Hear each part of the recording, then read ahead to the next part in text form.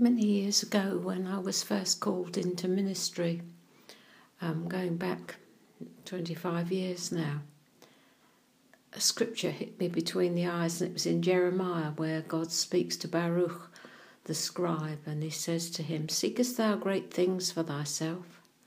Seek them not. Thy life I will give thee for a prey." He was saying to Baruch, don't seek to make a name for yourself, sunshine, because there isn't one in there. But your life I will give you. In every situation that you find yourself, I will allow you to escape just with your life. It's interesting, really, because if I look back, that is the journey that I've been on.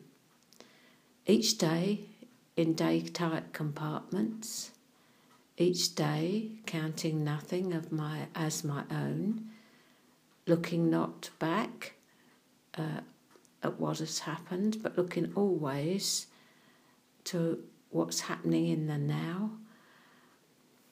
My life is given me for a prey. And I can honestly say that from the day that I was saved, born again, brought into the kingdom of light, my life began. My real life began. And I have never been happier. Oh, I've seen problems, difficulties, hardship, deprivation sometimes. But there's nothing that I would change over the last 30 years.